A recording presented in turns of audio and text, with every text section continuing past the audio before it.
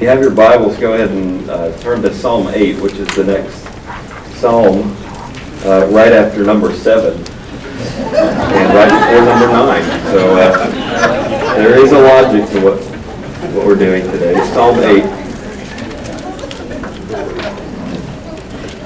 And my father didn't want to let me preach Psalm 8. He wanted to do it, but I told him that was one of my favorites. And I had worked on it a lot, and so he let me take Psalm 8. He might preach it again next week if I screw it up.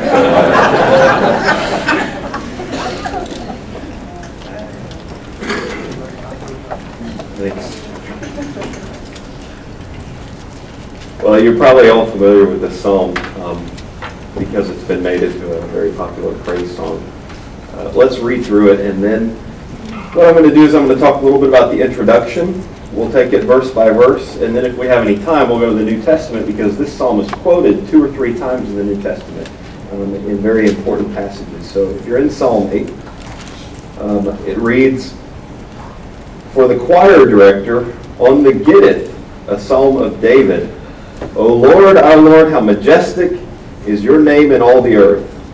You have displayed your splendor above the heavens. From the mouths of infants and nursing babes, you have established strength because of your adversaries, to make the enemy and the revengeful cease. When I consider your heavens, the work of your fingers, the moon and the stars which you've ordained. What is man, that you take thought of him, and the son of man, that you care for him? Yet you've made him a little lower than God, and you crown him with glory and majesty. You make him to rule over the works of your hands. You've put all things under his feet, all sheep and oxen, also the beasts of the field, the birds of the heavens, and the fish of the sea, whatever passes through the paths of the sea. O Lord, our Lord, how majestic is your name in all the earth." Well, it's a good-sized psalm, isn't it? 9 verses, perfect to cover in one lesson. Not like Psalm 119, which would take a couple of years to preach. But and it's nice because it's almost like you have bookends, right? It begins with, "O Lord, our Lord, how majestic is your name in all the earth," and it ends with that. So if you don't get the point after reading this psalm, that the main idea in the psalm is that the Lord's name is majestic and that it's majestic in all the earth, then I think you miss the signal that the psalmist is giving you. Let's look at the introduction here, and what I mean by that is the ascription, which is in my Bible in little small letters up at the top. Now these ascriptions, although they show up in most of our Bibles, they were added when the Psalms were collected as a book. Okay, and so they're also very mysterious as to where they came from, who wrote these ascriptions, and what they mean. This one says that it's for the choir director, so that could mean that this was written by someone else given to the choir director to add to his collection. It could actually mean, the Hebrew would work, that it's by the choir director, that he's actually the one who wrote this. Okay. Then we have the phrase "on the Gittith," and you all know what the Gittith is, so I'm not going to cover that. To be honest, no one knows what the Gittith is. I told you these things are mysterious. So people either think it's an instrument, kind of like the guitar, although I don't think the word comes from Gittith, a stringed instrument that this song would be played on, or the key that it's supposed to be played according to. So some of your Bibles might say according to the Gittith. And then it says that it's a psalm of David, but once again, this could mean either that David wrote it or that it was written for David. You know, if you're a king in the ancient Near East, people write songs for you in your honor. And so traditionally, David has been taken as the author of this, and he may very well be the psalmist. Well, let's look at this passage, and we'll go through verse by verse. The basic idea of this psalm is that it's a praise psalm. So whoever adapted it to be a praise psalm made a very good choice. It's not a dirge, it's not a lament, right? You've run into some of those psalms. It's praising the Lord. It's a very happy psalm. Last time I was here, I taught on James 4 and James 5. Man, those were miserable. Woe to the rich. This is a happy psalm. I'm very glad to be able to speak on this. Lord, our Lord, how majestic is your name in all the earth. And more than that, more than a praise song, it's a creation psalm. So you're familiar with other creation psalms like Psalm 19. The heavens declare the glory of the Lord, right? And these songs written by David that celebrate God's creation. Well, where do you read about creation in the Bible most prominently? The beginning, right? Genesis 1 through 3. And so a key to understanding these creation psalms is to read them alongside Genesis 1 to 3, and that's what we'll be doing today. So we'll be looking back at Genesis 1 and seeing how they compare. Well, look at verse 1. It says, O Lord, our Lord. Now, I'm sure that we've all been taught this before. We have Lord in all caps. In my Bible anyway, if you have a Bible that's worth anything, it's in all caps. And then Lord in lowercase, right?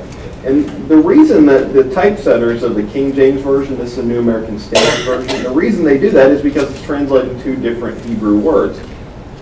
They got translated into Greek with the same word, and it comes into English being Lord. But it's two. If you were hearing it in Hebrew, you would be hearing two different words. And the first one is the covenant name. So anytime you see Lord in all caps, that's God's covenant name, Yahweh, or Jehovah, sometimes pronounced. That's his name, okay? That's a personal name that he reveals to Moses.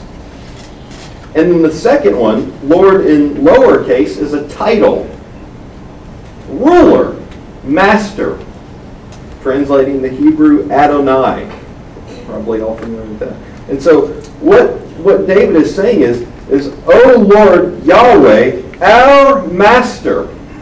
Okay? Now I think that they should translate it master. I just think, honestly, that's a little bit confusing to have O Lord, our Lord. It sounds really good when you sing it, but it doesn't communicate what it needs to, I don't think. So, O Lord, our master. How majestic is your name in all the earth. Our King, how majestic is your name in all the earth. This is a song written to a king. God is the king. Okay? He created the whole earth. He's the king over the whole earth. He's the ruler and the master. And so this is celebrating God's kingly majesty. The psalmist says, how majestic or how glorious is your name in all the earth. And the name that's not just, what's on God's mailbox or something like that, okay? The name here means his reputation, his fame, his honor. The name it represents you as a person. And so the psalmist is saying, Lord, your reputation shines everywhere in the world. And we'll find out why. His name is majestic in all the earth. Everyone throughout the whole earth, at some point or another, has to acknowledge God's glory. And we'll see why the psalmist says that his name is majestic in the earth. Because this psalm is a psalm about things that go on the earth. The earth is the theater of God's glory. Now look at what the psalmist says. He switches from earth to heaven. You have displayed your splendor above the heavens. Well, this could mean, there are a couple different ways to take this, and that's always the case in the Psalms. The Psalms are poetry. Anyone ever have to learn a second language and read poetry in the second language? It's hard, isn't it? Poets break all the rules, don't they? They use obscure language to evoke and push you in a direction or get a reaction. And so sometimes the language is really difficult in poetry. I mean, you can give Shakespeare to someone and they won't even know what Shakespeare's saying. It's very difficult poetic type language, even though it's not a poem. Most of Shakespeare's plays, of course, aren't poems. You've displayed your splendor above the heavens. The psalmist could be saying, look, your name is majestic in the earth and in the heavens. That covers everything, doesn't it? The heavens and the earth. That's everything from A to Z. Or, and I think this may even be a better way to understand it, that the splendor that is God's above the heavens has now, through creation and the glories of creation, been shown on earth. Now that gives a whole new twist to it, doesn't it? That the glory that God has above the heavens is actually shining through in creation. So that you're not locked out from seeing God's glory, even though He's above the heavens, seated in the heavenly places. You can actually see God's glory shining through creation. That's the worldview of these creation psalms, I think. So I think that may be a better way to take it. Now look, he goes from the heavens and the earth, as big as you can get, down to tiny little part of creation. Verse 2. From the mouths of infants and nursing babes, you have established strength. That's as small as you can get, isn't it? A baby that still hasn't been weaned. An infant. Now, once again, there's a translation issue in this verse. I always hate it when I have to teach and there's translation issues. But this is one that's... you ever remember this psalm on the lips of Jesus? You remember when Jesus comes marching into Jerusalem? Not marching, riding on a donkey. And all the kids in the temple are screaming out, Hosanna to the Son of David. And you remember what the Jewish leaders do? They come up to Jesus and they say, you hear what these kids are saying? Shut them up. Tell them to shut up.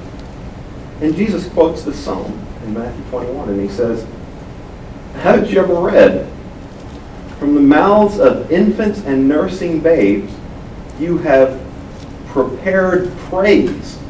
Well, that's not what my translation says. It says you've established strength. So I'm going to go with Jesus on this one and not with the translators of the New American Standard, all right? I think what the psalmist is really saying is that God's glory that's above the heavens is shining through creation, even out of the mouths of babies. Babies are praising God's glory. When they're crying out, when they're singing to Jesus, Hosanna to the Son of David, that's God's glory even being shown through babies, the smallest humans possible. The rest of verse 2 tells us the reason that God even makes babies sing. And it's exactly the way that it works out in Jesus' story. It shuts his enemies up. Do you ever notice that you could have the most hard type person and put a little baby in his arms, and what happens? It just softens up, doesn't it? That's kind of a common thing that happens in the movies, isn't it? You have the hardened criminal, and somehow he ends up with a baby in his arms, and pretty soon he's cooing and everything to the baby. Something about little kids, little babies, that even makes God's adversaries and enemies shut up, calm down, recognize God's majesty and glory. All right, look at verse 3, because the psalmist moves once again from the small all the way up to the biggest possible, the biggest conceivable scope. Verse 3, he says, when I consider your heavens, that's the sky, that's the expanse, the work of your fingers. That's right, these things are directly attributable to God. These aren't random chance flinging stars and solar systems out in outer space. This is directly attributable to God. The works of his fingers. And think about that. That's like, why does he say fingers and not hands? Could mean the same thing, right? But to me, the picture is of God placing each star specifically. When I consider your heavens, the work of your fingers, and you can picture David out in the field, maybe as a shepherd, just gazing up at the sky in wonder, writing this song. The moon and the stars, which you've ordained, you set them in motion. Think about that. Look at the context that he's putting in it. When I look at this huge expanse, the question naturally arises, doesn't it, of verse 4. What is man? What is man that you take thought of him? Man is tiny compared to the vastness of the universe. Yeah, I think that's something that we've lost a lot in the modern world. I grew up as a city boy. And then when I came back to Texas from my graduate work, I ended up in Uptown. Well, guess how many stars you can see in Uptown? None. Right? You can look up and all you see is the lights of the buildings. But my wife is from Glen Rose, which is way out in the country. And when I go out to Glen Rose, I can go outside and look up, and the whole sky is just lit up with stars. And I got to tell you, it's unsettling to me. I mean, on the one hand, it's great, but on the other hand, I can get very easily depressed looking up at the stars, because you begin, if you live a life that's saturated with media and just on a horizontal level, you can begin feeling pretty big. But man, when you look up at the stars, then you think, oh, those stars have been there a long time. I'm not going to be here very long. Those are really big, really far away, and I'm about as tiny as it gets, and insignificant as it gets. And I think that's the thought that the psalmist has here. What is man that you take thought of him? I mean, really, what is the significance of man in light of the enormity of creation? A couple days ago, we had ants coming in our side door, and I found out that they had built a little ant pile there. And I told Renee, because this is a woman's job, go get the ant killer. Go get the ant killer. And so she put it on there, and the ants started scattering, and Renee got all upset. Well, the ants are dying. Look, the big mounds that they've built. All that work they put into it. I thought, that was ridiculous. Ants! That's what we are in comparison to God. And God, He actually thinks of us. It's unbelievable. I wouldn't give a second thought to wiping out that ant pile. Certainly not to each individual little ant, right? Psalm 144 says that man is like a mere breath. How long does that last? Not long at all. His days are like a passing shadow. Doesn't last long at all. I mean, you can read the whole book of Ecclesiastes, a long meditation on the fact that humanity ultimately is vanity. Not ultimately. Humanity seems to be vanity, nothingness. But the psalmist isn't depressed by this. He's leading up to something. The psalmist actually, he knows that God takes thought of man. He knows that God cares for the Son of Man. I mean, that's something that's all throughout the Bible, that God actually is involved in individual people's lives. Jesus says that His Father has numbered every hair on your head, that He knows when sparrows fall from the sky. He's going to take care of you. The question is, why? Why? Why would He ever take care of us? We're so small and insignificant. What is it? Why is it that He takes thought of us? And verse 5 gives the reason. Actually, verses 5 through 8. So notice the flow of thought in this. He's posing a question, and now he's going to answer it. And we get the answer in verses 5 through 8. What is man? Well, look at creation. Look at his... Remember, the psalmist is thinking about Genesis. Okay? And so when he's going to think about man, he's going to think back to Genesis. And what is man in Genesis?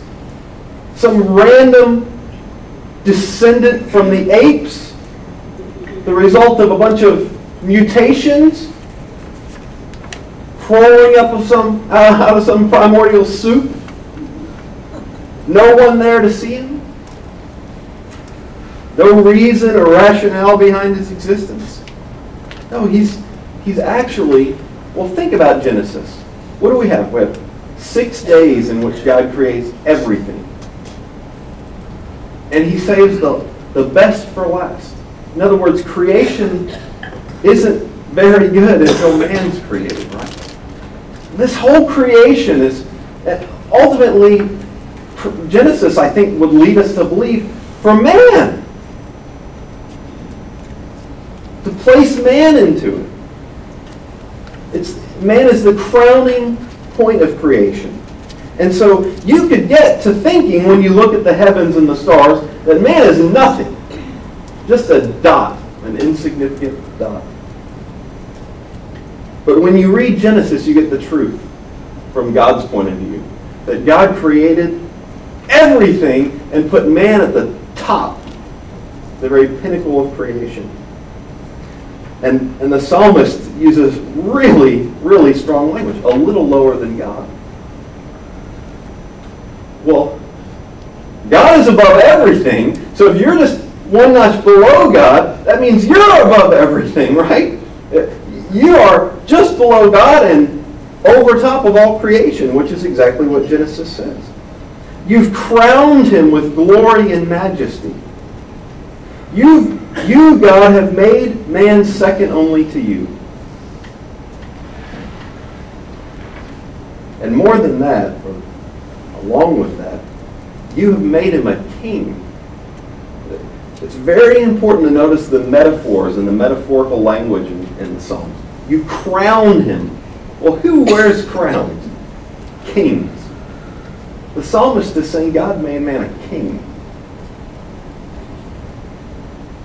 What is man? He is God's kingly creation. That's the answer. You've crowned him with glory and majesty. Now, where's the last time you saw that language, glory and majesty? Back up in verse 1, right? Majesty and splendor. Isn't that amazing? The very thing that's said of God, your majesty and splendor, now is attributed to man. You get the idea, I don't know, that man is created in the image of God? That man was created to reflect God's glory like a mirror reflecting the sun, and you can't look at a mirror that's reflecting the sun. It's as bright as the sun, isn't it? It's just shining too bright to look at. And that's the picture that we have of man here, is that man is crowned with glory and majesty. Man is made in the image of God. Man is reflecting God's glory. Look at verse 6. Well, what does a king do? He rules. That's exactly what the psalmist says. You made him to rule over the works of your hands. God created all these things and then installed man as the king, the ruler. Gave him dominion. You've put all these things under his feet. And that's a picture of a king having a footstool. A lot of times kings, when they conquered another king, they would say, Mr. King of some other country, right? You come over here and you get down on your hands and knees and you're going to be my ottoman today. Okay, I'm going to rest my feet on you. And they'd sit on their throne. That's pretty demeaning, isn't it? Is there any doubt at that point who's the king and who's the servant? You put everything under his feet as a footstool. Well, what is everything? All sheep and oxen, the beasts of the field, the birds of the heaven, the fish of the sea, whatever passes through the paths of the sea. The psalmist is getting this straight from Genesis 1.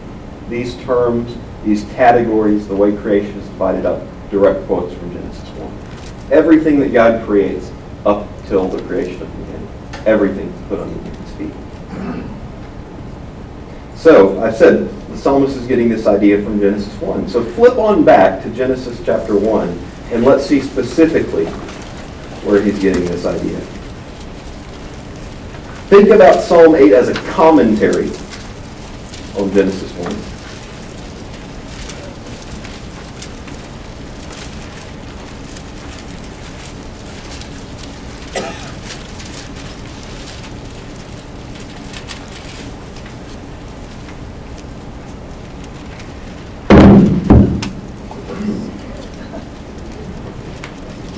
And you know Genesis 1 probably very well. And you have the description of the different parts of creation as they're made in their order. You can see in verse 24, let the earth bring forth living creatures after their kind. Genesis 1:24, cattle, creeping things, the beasts of the earth after their kind. It was so. God made the beasts of the earth. So it was good.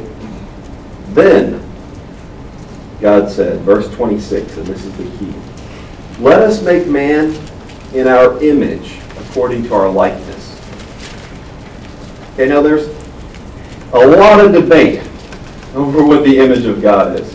If you took a systematic theology class at Criswell College, you would get exposed to about 10 different views on what is the image of God. Is it rationality? Is it the soul? Is it the spirit? Is it relationality, maybe? Is it the ability to communicate? And these are all good answers and probably have some truth to them. One of the early church fathers says that it's the fact that man walks upright. That's probably not such a good answer. What does the text lead us to believe? Look at this. This is really important. What is the image of God? Or if you want to sound really smart, you say it in Latin. The imago Dei. You can say it with a British accent, then you really sound smart. What is the image of God according to Genesis 1? Let us make man in our image according to our likeness. And here, God actually is going to explain exactly what being made in His image means. It's very good to let Scripture interpret Scripture. Here's what it means. Let them be in our image. Let them do what? Rule. See, God is king. God creates man in His image. Man is installed as king. To rule. Let them rule over what? Fish of the sea. Now it's going to sound just like Psalm 8. Birds of the sky. Cattle over all the earth. Over every creeping thing that creeps on the earth. Verse 27, God created man in His own image. In the image of God, He created him, male and female. He created them. So don't get to thinking that women are somehow less in the image of God. That's a mistake that theologians have often made. God blessed them, verse 28, and said to them, be fruitful and multiply and do what? Fill the earth. Now, fill the earth and do what? Subdue it. What does a king do to territories? Subdues it, right? Takes dominion. And do what? And rule over the fish of the sea and the birds of the sky and over every living thing that moves on the earth. What is this passage? What is creation all about? It's the installation of a king. Now you get the idea that the psalmist had, that God has crowned man with glory and majesty and made him to rule over all the earth and put everything under his feet. Man is a king, at least he's meant to be. That's the image of God. Now, this is, I think, a really helpful picture. Okay, remember that the Old Testament is written a long time ago in a very different culture, the ancient Near East. Okay, and think about what kings would do in the ancient Near East. Kings would hire a sculptor and get that sculptor to make statues of themselves. Okay, make a statue of the king. Carve this statue so it looks like me. And then what we're going to do is we're going to put that statue all throughout my kingdom. What? An image. Okay. I'm going to make an image of myself. I'm going to put it all throughout my kingdom. Why would you do that? Why would you fill the kingdom with your image, marking out your territory? Everywhere your subjects go, what they're going to see is, this is the king's territory. There's his image. This is a reminder of who I'm under, the king. His image fills the land. That's what God is doing in Genesis 1. Claiming the earth. Marking out the earth as his territory.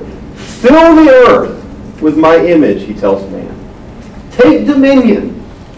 Subdue it. Rule it. You'll be my king in my place, ruling over this, a vice regent. And so this is very rich. I think sometimes we just skim over it. We don't even notice that this is kingly language and that anyone reading this in the ancient Near East would see that man was being installed as a king over the earth and that God was filling the earth with his image, with his glory. I think that's the best answer to the image of God. So what's the psalmist's answer to his question, Psalm 8? What is man that you take thought of him? The Son of Man that you care for him? Well, on the one hand, man's nothing, right? But on the other hand, he's just a little bit lower than God. He's the place that God has chosen to display His glory. He's what God has chosen to rule the earth,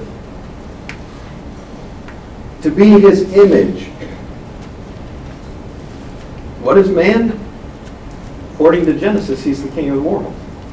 That's pretty heady stuff. Compare that with the humanist or the evolutionary answer. What is man? Random collocation of molecules, somehow has, intelligence or cognitive abilities. There's the famous quote of Bertrand Russell, the humanist, and I think really ultimately when you get down to it, well, they're not humanists. This Psalm 8 is truly humanist, in the sense of putting humanity in its right place. Listen to what Bertrand Russell said, and see if this sounds like a majestic portrait. Okay, see if this sounds like something that that could motivate you to live your life in an honorable way. Bertrand Russell says, "Brief and powerless is man's life. On him and all his race, the slow, sure doom falls pitiless and dark. Blind to good and evil, reckless of destruction, omnipotent matter." It's always interesting to me how they tend to deify matter. It's omnipotent. Well, that's something you say about God, isn't it? Sounds very religious to me. Omnipotent matter rolls on its relentless way. There is darkness without, and when I die, there will be darkness within. There is no splendor. Boy, interesting choice of words. There is no splendor, no vastness anywhere, only triviality. Triviality for a moment and then nothing. Just, that's your life. Triviality for a moment, nothingness. Happy vision, isn't it? Not exactly the same as the psalmist gives us. Compare that answer with the answer of the psalm. What is man? Not a meaningless triviality. God's kingly ruler, created to be king over the earth, to cultivate the land, to create, to have relationships, to love, to reflect God. What is man? King of the world. And so with that in mind, boy, you can understand how the psalm would end with the same way that it began. Oh, Lord, our Lord, how majestic is your name in all the earth. And when you look at humanity and the intricacies and just the amazing thought that went into creating humanity, how could you not say how majestic is the Lord's name? Well, you have a major problem when you read Psalm 8 and you hear that. I think you should have a major problem. Because there is something to Russell's statement that man is a triviality. Isn't there? I mean, there's a reason that mindset has captivated people.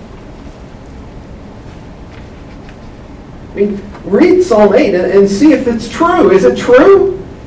You make him to rule over the works of your hands. You put all things under his feet. Because I don't feel like I have dominion over creation.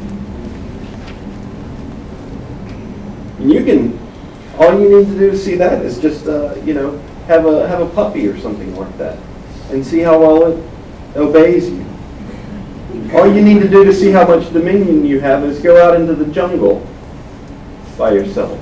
See who's the king of the jungle, right? All you need to do to see how much dominion you have over creation is just go sail into the middle of a hurricane. See how that works, right? I mean, there's something has gone wrong since creation, hasn't it? Psalm 8 depicts man in his original position, created to rule on behalf of God, but something happened. So there's an irony to Psalm 8. Man is a king, But he's down in the gutter now. Man's a king, but his life is cut short tragically. I mean, if you can have dominion all you want, and it's not going to last. You can strive and fight for political power, and then you die, and it's all over. Death ultimately shows that our whatever dominion we have is a sham. Death has the ultimate say, doesn't it? Death has us all under its footstool. We're all enslaved to death ultimately.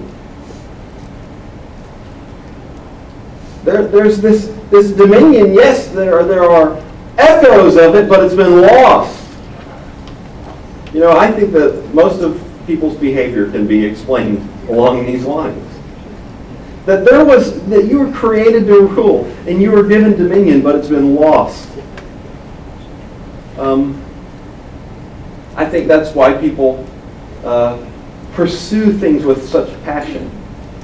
You know, the sports star who just practices and practices and beats his body to bring it under his control, all for that one moment when everything will come together and he feels finally like he has, what, dominion, control. I think those are echoes.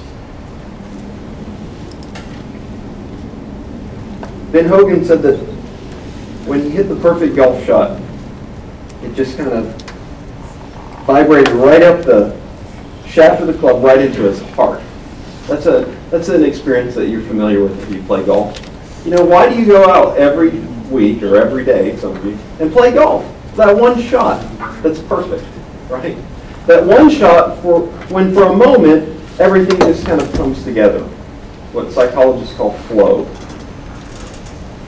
I think those are the reason people strive after that is because we have this memory, I guess, this built-in desire to have dominion. You know, a couple weeks ago, my parents-in-law sold us their old 1999 Lincoln Navigator. You know, if you know what a Lincoln Navigator is, it's a beast, right? And this thing was on 18-inch wheels. So when we drove into the garage this morning, we hit the thing hanging over. It scared me. But you know what? I think SUVs are an example of that. Why do men always get these big power trucks, right? And SUVs? They're sitting up there like kings, right? I mean, I drive along in that and I look down at the little people in the little cars down there. I feel like a king. It's dominion that you were created for. But it's been lost. People spend all their lives trying to recapture just a taste of that. That's why they strive after power and money. And that's why people go hunting, I think. Not that there's anything wrong with that. I think that's why people strive after sports and other things like that. But it's been lost. Well, what does the New Testament say? Very quickly, I just want to look at one passage. We could look at several, but flip over to 1 Corinthians because, man, if we left Psalm 8 on that note, there would be little reason to sing How Majestic Is Your Name. So look at 1 Corinthians, Paul's letter to the Corinthians, and look at the end of it at chapter 15, because Paul actually is going to allude to this passage.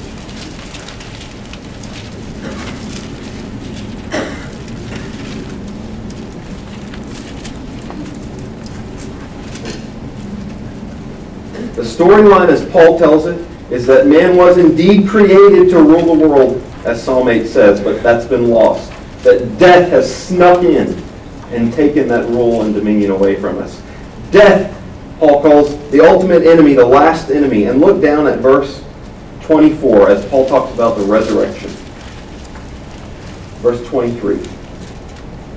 Actually, just look back one more verse in verse 22. As in Adam all die, so in Christ all will be made alive, each in his own order. Christ the first fruits. He's already been raised from the dead.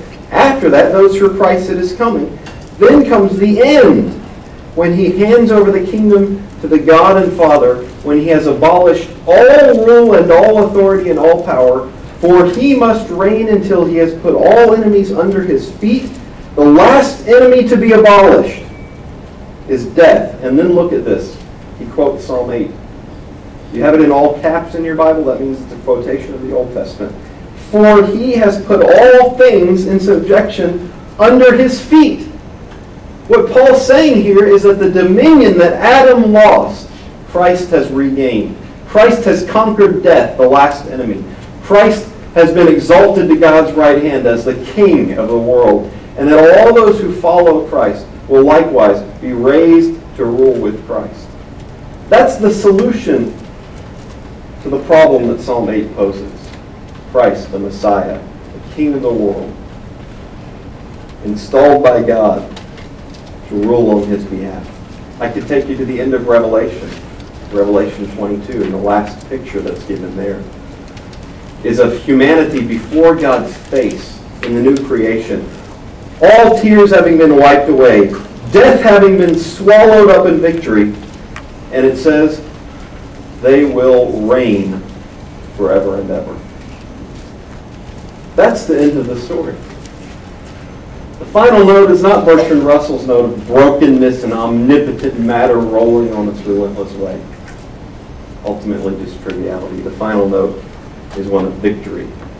Death has been overcome. Let's pray. Lord, when we consider these things, we can't help but say your name is majestic. That you have shown us your glory in man throughout the world. We praise you for that. We praise you most especially for showing us your glory in Jesus, the Messiah, the true human being, God of true God, your anointed one, whom you've installed as king, as ruler over all creation, and who promises us that if we are faithful, we will reign with him. Lord, we look at creation and it is truly very good. We thank you for giving it to us to enjoy, to rule. We praise you for your beneficence. You are a good king. You are the Lord, our Lord, and your name is majestic.